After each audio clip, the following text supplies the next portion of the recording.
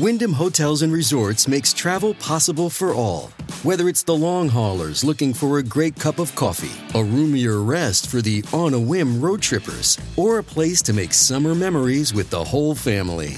No matter who you are, where you're going, or why, with 24 trusted brands to choose from like La Quinta, Days Inn, and Super 8, your Wyndham is waiting. Get the lowest price at wyndhamhotels.com. Restrictions apply. Visit website for more details.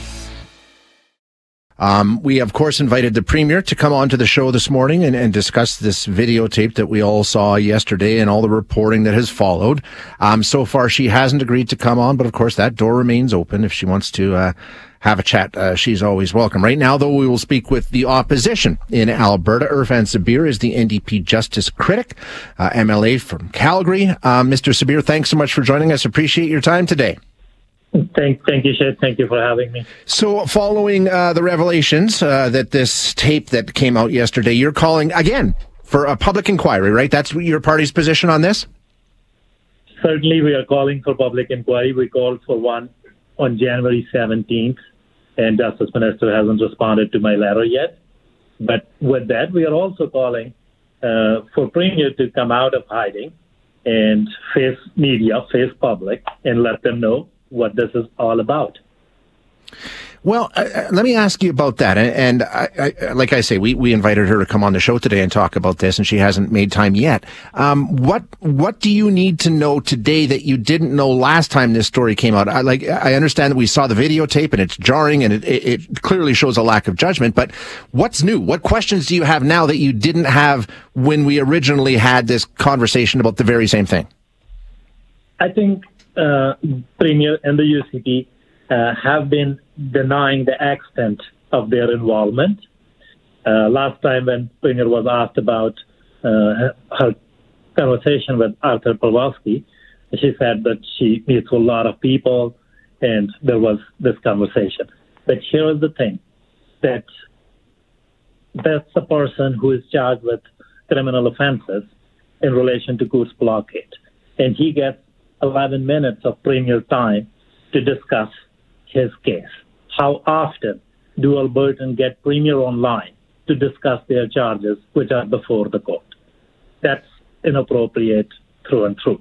Second thing is that she denied earlier about those videos where she was saying that she's in regular contact with the Crown prosecutors. Now she's saying it again, that she has been asking them on weekly basis.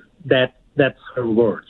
And then Deputy Attorney General, who is also entitled to same independence as Crown prosecutors, she's clearly saying that she has expressed her dissatisfaction about these prosecutions, which is also direct admission of interference in the court process. So that is deeply concerning, and Premier need to come out of hiding, and Premier need to come clean on this. I agree with you. It's inappropriate. I think that's pretty clear. I'm wondering, are you alleging that there's been any criminal wrongdoing here as you see things? I'm not alleging any criminal wrongdoing. But what I'm alleging is that our judicial system needs to stay independent of any political interference or any influence of the executive on it. And it's Premier of this province. She needs to be held to a higher standard. Where do we go from here? As I say, I mean, she's already addressed it. She's put out a statement. She says she's talked about this before. You're calling for an inquiry. How do you try and advance this? Where do we go from here? I think, as I said, when I am asking a Premier to come face media, take these questions and let Albertans know why it was important for her to take that call and openly discuss a case with that person, Arthur Pawlowski. Second thing, I'm asking again to Justice Minister that that's his job, to uphold the independence of our justice system. He's failing in that. He has not responded to our calls since January 17th. He needs to step up, do the right thing, and call an inquiry similar to one that then Premier Jason Kenney called in Casey Maddo's matter when he was caught phoning the chief of police, yeah. Calling chief of police. Okay. Mr. Sabir, thank you so much for your time today. I do appreciate you joining us.